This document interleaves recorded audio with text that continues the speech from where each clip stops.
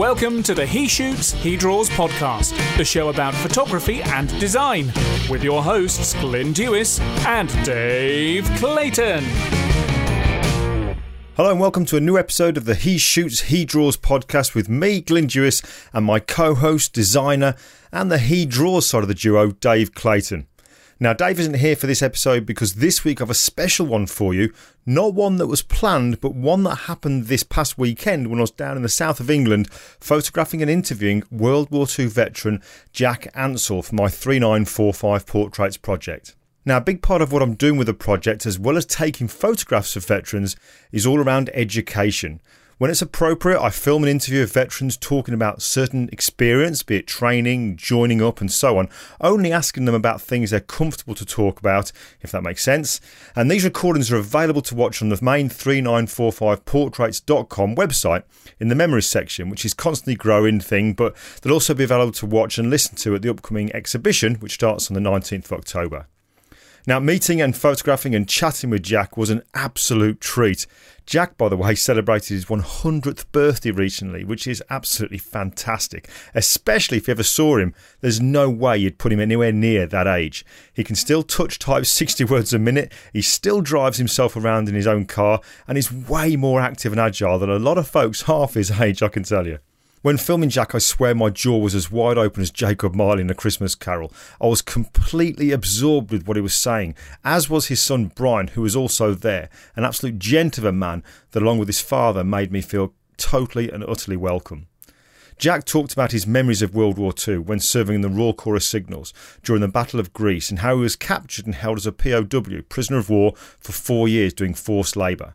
Now, this isn't a story of blood and gore. This is a story of human kindness and compassion. It's a story of risk versus reward. This is real history. You're going to love it. If you want to, you can also head over to the 3945 Portraits website and watch the video version of this interview, where you'll see Jack not just talking, but living the stories he tells. You can just see it in his eyes, that as he's talking, he can see and hear every detail. You'll get to see that Jack was quite a man in his youth and definitely knew how to make the very best of a bad situation. Finally, before I let you take a listen, I just want to say a huge thank you to Brian Ansell and his son Jonathan, who incidentally is the lead singer of G4, for their trust in allowing me into their dad and their granddad's home. And finally to Jack. Thank you for being part of the project. Thank you for sharing your incredible story. But most of all, thank you for your service.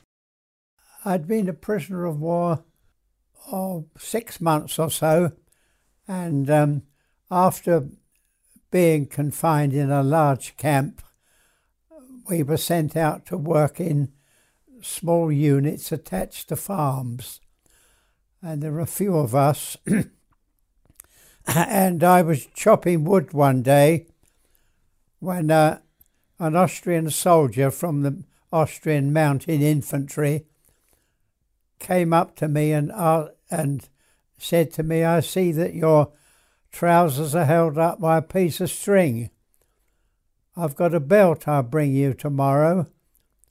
So he brought me the belt, held my trousers up. Then, quite coincidentally, several weeks later, I was transferred from working at that farm to another farm, which happened to be his father's farm. And I was working there one morning, and his father came up to me crying and said, "Fritz has been killed in Russia." What can you say? But just commiserate. Conscription was introduced in 1939, and all men of 20 years of age were conscripted. And I went into and I had to go to register, and at the registration procedure, they asked what my occupation was. Well, I was a sorting clerk and telegraphist in the General Post Office, so that was horses for courses. So I was posted then to the Royal Corps of Signals, and I think I went, it was 29th of November. I arrived at Prestatyn holiday camp which had been converted into a military unit, and we did square bashing there for about 4 weeks, and then after that we were assigned into technical units, and at that time the British troops were in Norway, and I was drafted to go to Norway, but never went. Then I found myself moved to Catterick Garrison in Yorkshire, very, very large military base. And I was posted, we looked to stand at company orders every morning, every evening, and my name was never up there. So I got fed up with hanging around. I was being posted to British Expeditionary Force in France, then it was cancelled, then it was on, then it was cancelled. So I went to the company office and said, "Can you send me anywhere?" So they sent me to a unit in Colwyn Bay, which was a bit of it was a ramshackle kind of unit compared with what we've been used to in a military sense in Catterick. And from there, I stayed there not very long, and then we were suddenly posted overseas. And I remember we were transported to Liverpool docks, and we went on the SS Orontes, didn't know where we were going, and sailed out right into the Atlantic. And then we were told we were going due south, and we finally finished up in Cape Town. And we stayed in Cape Town a couple of days, I suppose. And I remember there, when we landed, of course, apartheid was very rife there between the blacks and the whites. And the first person to greet us was a coloured man. And he took us, my friend and I, Ken Potter, who was killed in Greece, to a cafe and brought us a cup of tea. And then from then on, we went and found a cafe where we had a small chicken eats for lunch. And then in the evening, of all things in Cape Town, we went to the pictures. Came out of the pictures, and a big limousine pulled up at the side of us with a lady and gentleman in, and they invited us into their car and said they would meet us in the morning at 10 o'clock and take us up Table Mountain. But we weren't there at 10 o'clock. We'd sailed in the night around the south of Africa, up the east coast, and finally landed at Port Tewfik, which is the port at the extreme end, the opposite end of Suez. And there we unloaded our stores and finished up in Palestine. There for a while, toured Jerusalem. We had quite a lovely time in Tel Aviv and so forth. Let's have a drink. Me too.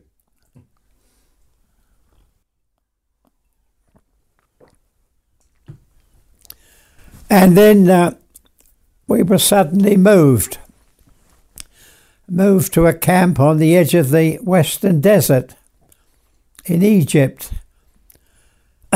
And didn't stay there long.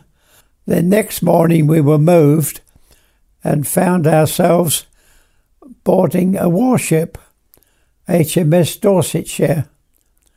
And we went on board and handed our rifles in. And I remember the captain, Captain Cunningham, he later became the Commander-in-Chief of the Mediterranean Fleet. He said, "Now you soldiers, I'm in charge. I'm the one that gives orders now. Don't go on deck between dawn and dusk. When we're at action stations, keep out of the way, because if you go overboard, we won't pick you up."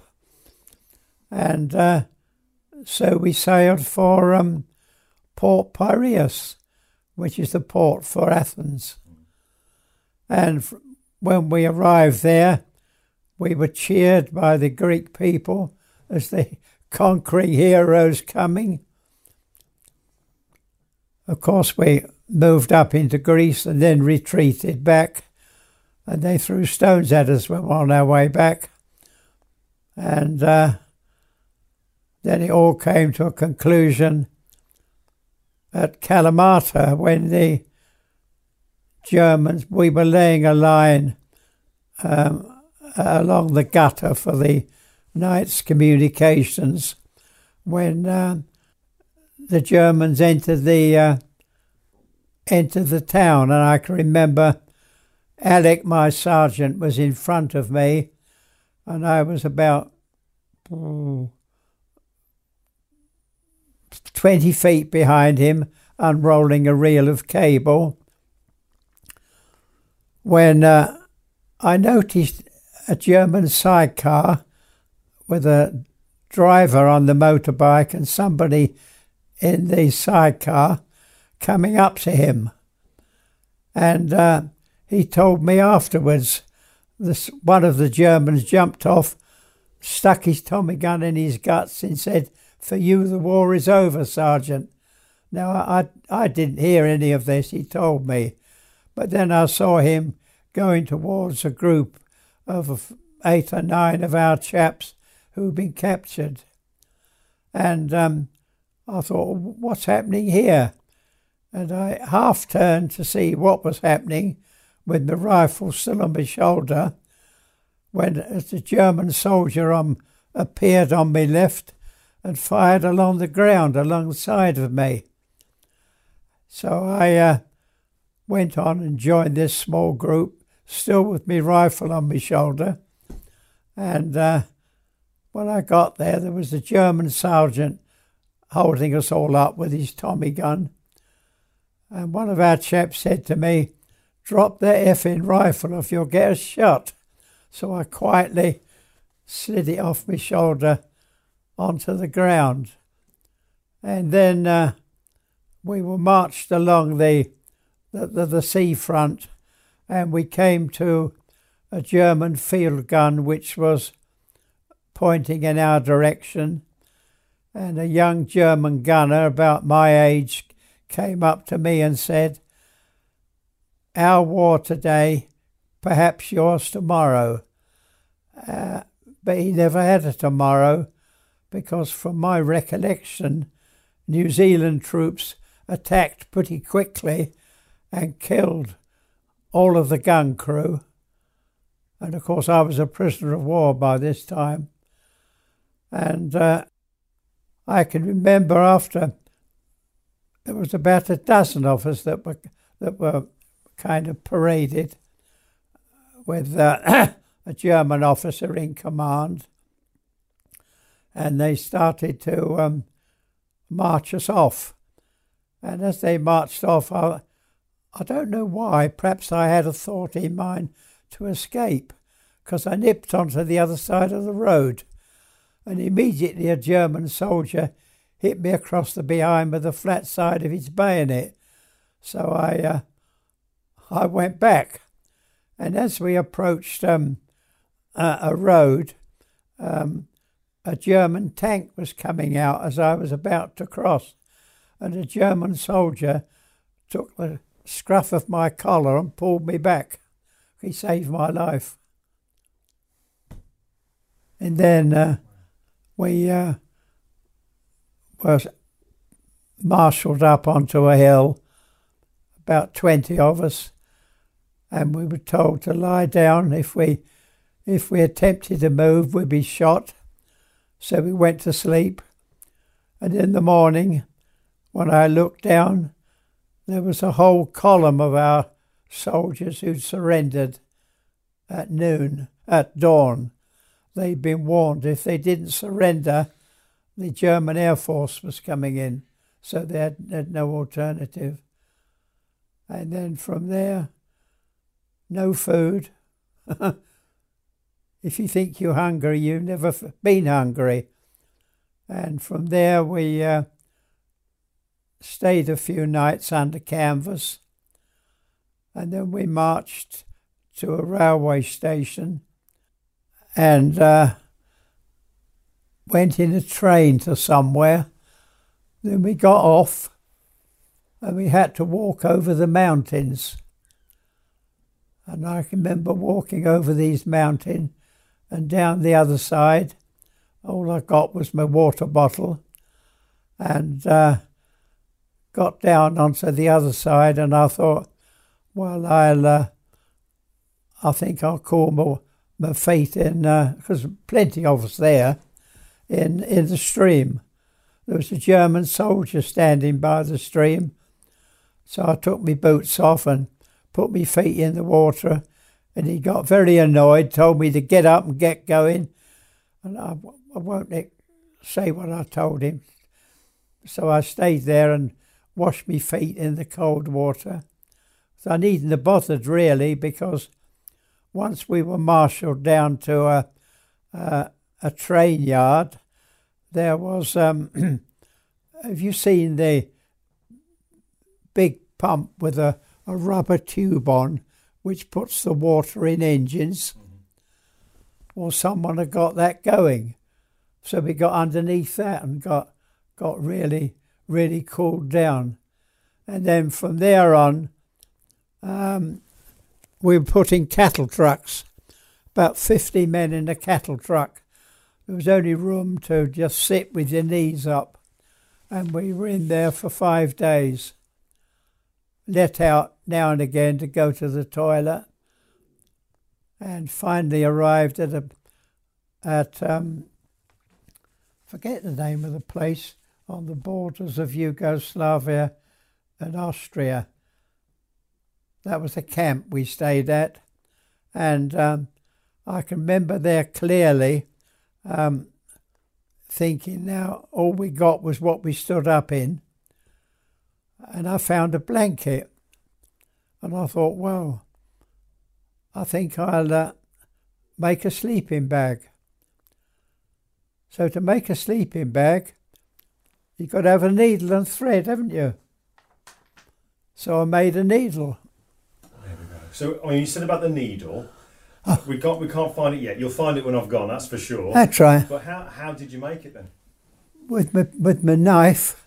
I've still got my army knife and a piece of wood, and just pared a piece of wood down, it's about that big. Made a needle, made an eye in it, found a piece of string, unravelled it, put the thin bits in through the eye, made a sleeping bag out of a blanket. There's nothing you can't do when you have to. So how long were you captured for? How long were you held captive for? How long what? How long were you a prisoner of war for? 4 years. And what was that experience like? I know you've mentioned about already that the Austrian soldier that gave you a belt, which is just lovely to hear. Yeah. How was the remaining time that you spent? Oh well, at first, when we were first captured, we went to a big camp in Corinth, in Greece, and you had to watch your P's and Q's there if you get knocked about, but if you behaved yourself, then you were all right. They brought in some German soldiers in white jackets. I don't know where they came from, but they were a rough lot. But we slept on, I remember sleeping on the floor with Alan, my friend. Well, we all slept on the concrete floor in garages. And at night we used to pin two overcoats together to make a blanket to keep warm. I worked on the road for a while, or supposed to work on the road, till I found I could get away with it by pushing an empty wheelbarrow. But then I got caught doing that. So then I noticed there was another chap who'd got a rake, and he was raking the gradient on the slope.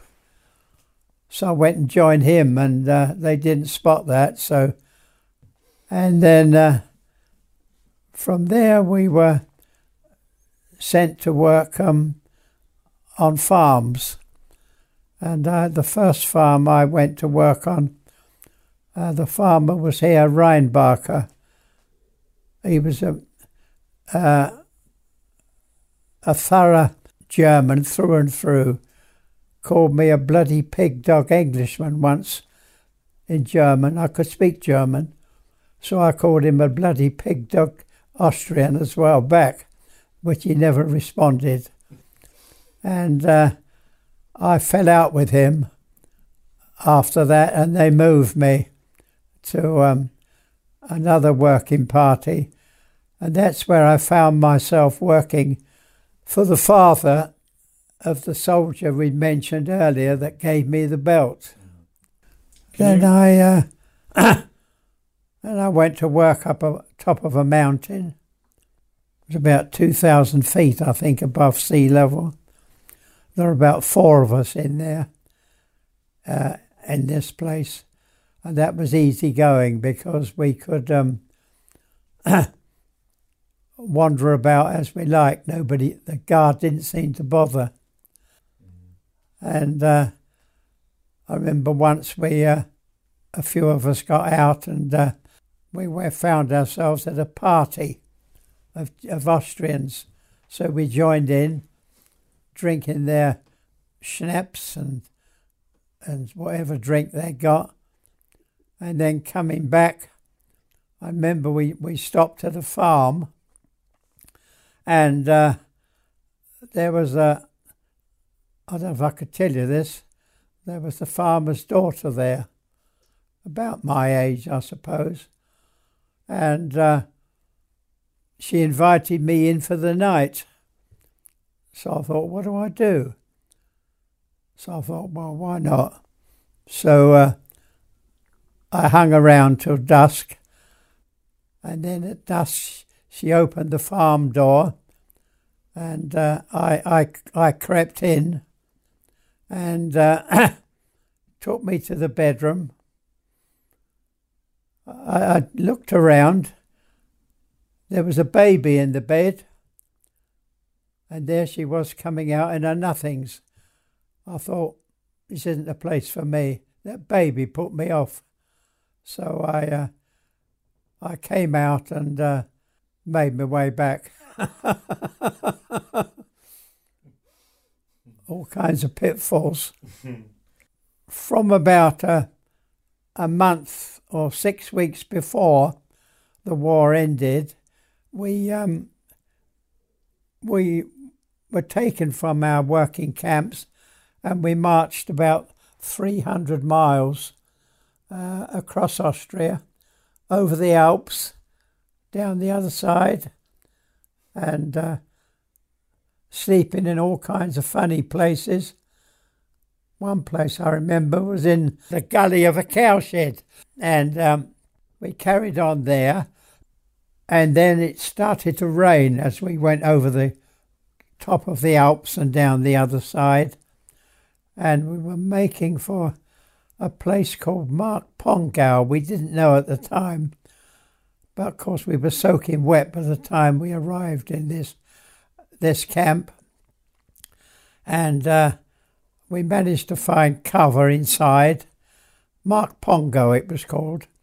And then after, I think it was the next morning, we found a tent. And about 6 of us erected a tent near the barbed wire surrounding the camp. And we set ourselves up in there. And then, of course, we got no food. And we'd still got the barrow, which we'd carted over the Alps. And there's a lot of story about that when a German SS officer saw us with our barrow and came and started kicking it. Then he slapped one of our chaps round the face. So we said, don't respond. And he walked away. Then we had our tent by this wire, and then we'd got no food, so we drew lots. And it fell to me and a chap who was worked in racing stables, Smiler, little chap, fell to us to get out of the camp and get some food. So when it was dusk, we waited till the guard was at the end of his patrol line, climbed under the wire, ran like stink, hoping we wouldn't be shot. And then the first night we called in at a farm and asked for bread. They were very willing. They gave us a loaf, big round loaf, and we wanted to sleep somewhere that night. So they said, well, you can sleep in the barn. So we went in the barn and way in up. There was a high area on the left, and we went up there and went to sleep in the hay. And in the morning, I woke up and looked, and I was looking at a German soldier with some of his mates. How far away? About as far as the summer house. He'd been sleeping on the hay. I looked at them, they looked at us. They didn't do anything. I think they were running away as well, if we but knew it. And so we went back to the farmer, and he said, I told them last night, if it's good enough for you, it was good enough for them. I don't believe it, but still. So we went back with our bread and so forth. And then after the Germans had surrendered, as we were by a railway line, a big long goods train was parked.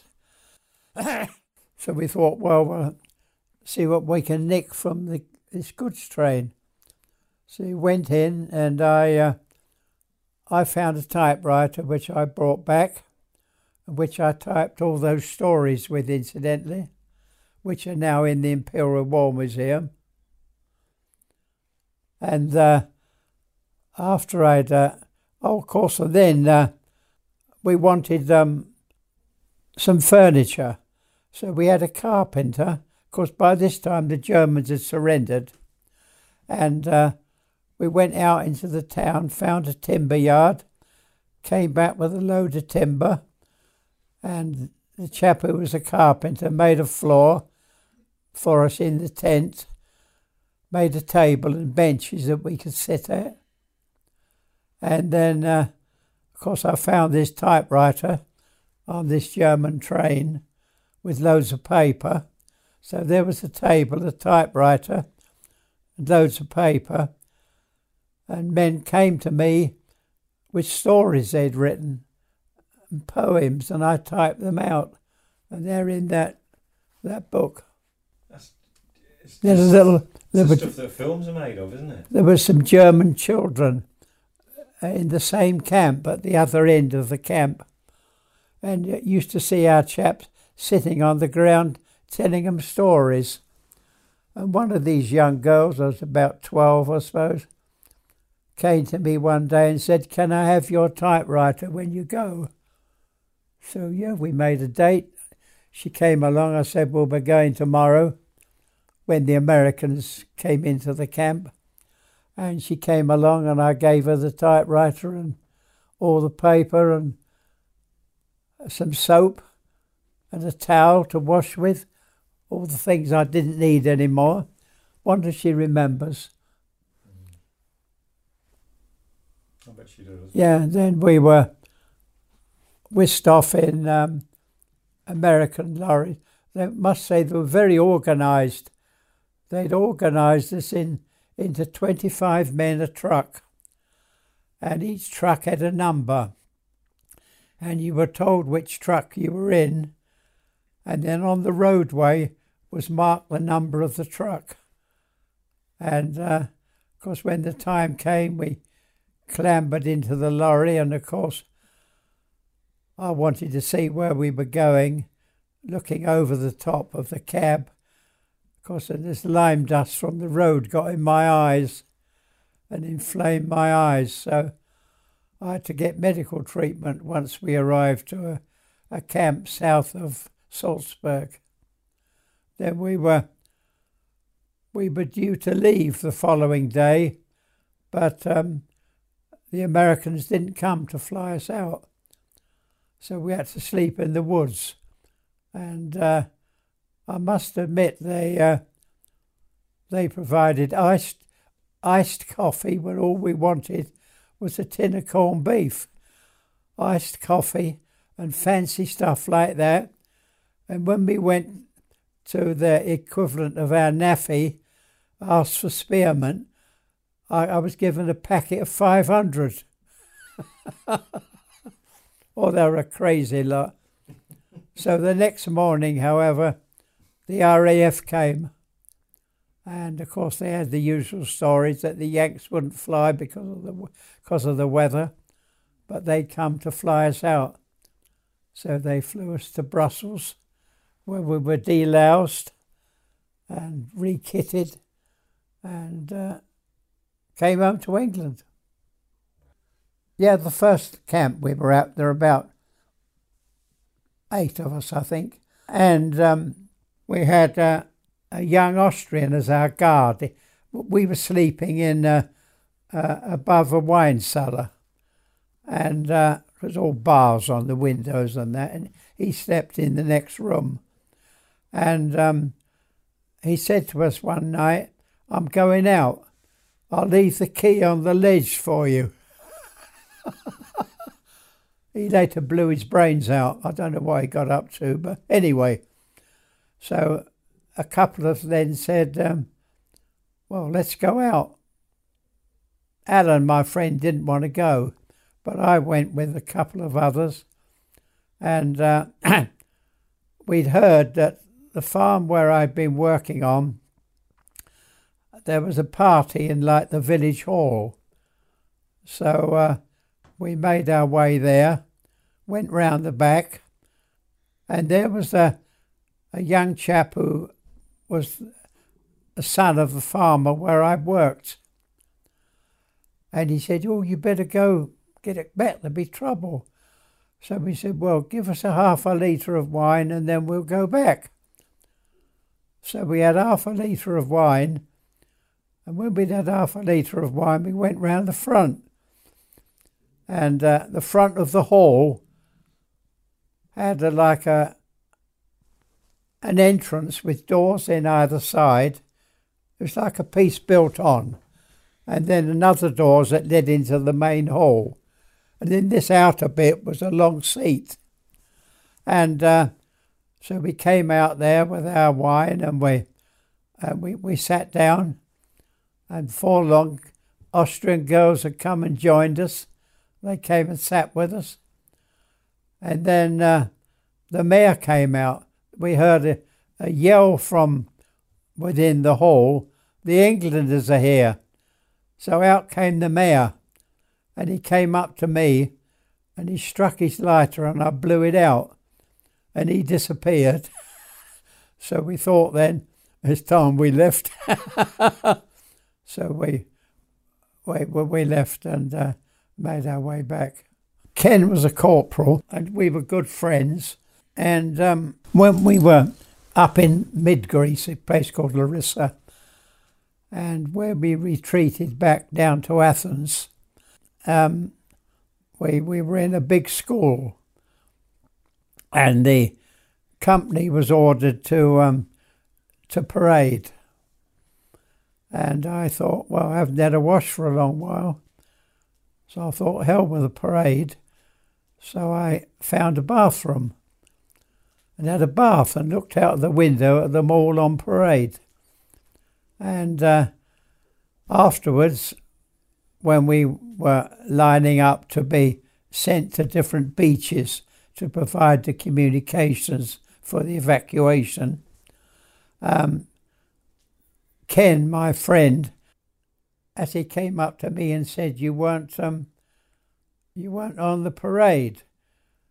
So I thought, well, sod you. So I never went with him in the party he was leading in the evacuation. And he was killed. If I'd have been with him, I probably wouldn't have been here today. The last farm I was sent to work at, I think it was in 1940s, halfway through 1943 probably. I hadn't been on very good farms before, but we were all. I was sent with another group to a small place called St Martin's in Sulmtal in Austria, and we all had to parade in the afternoon like a lot of slaves, and the farmers came out and picked people they wanted to work for them. And I was picked by a woman, Frau, forget her surname. So I went with her back to her farm. And as when we got to the farm, there was a young woman there, about 18, I suppose. So I thought, well, this looks promising. It was Mitzi. And so I went to work on this farm. And was it after the war? Yeah, I did some research. I got in touch with the archives in the county town of Graz in Austria, which was the county town of the area I was in, and asked if they could help me trace Mitzi, who was the daughter. And they did. They did lots of research for me, then said, I think we found her. And they gave me her email address and that. And so it started from there. So that's the incredible Jack Ansell. Now don't forget you can watch the video version of this recording over on the 3945portraits.com website and check out the memories section. Also whilst you're there, take a look at the portraits page and you'll see a couple that I've done of Jack and you'll see what I mean about his youthful looks. Right, that's all for this episode. So Dave and me will catch you next time.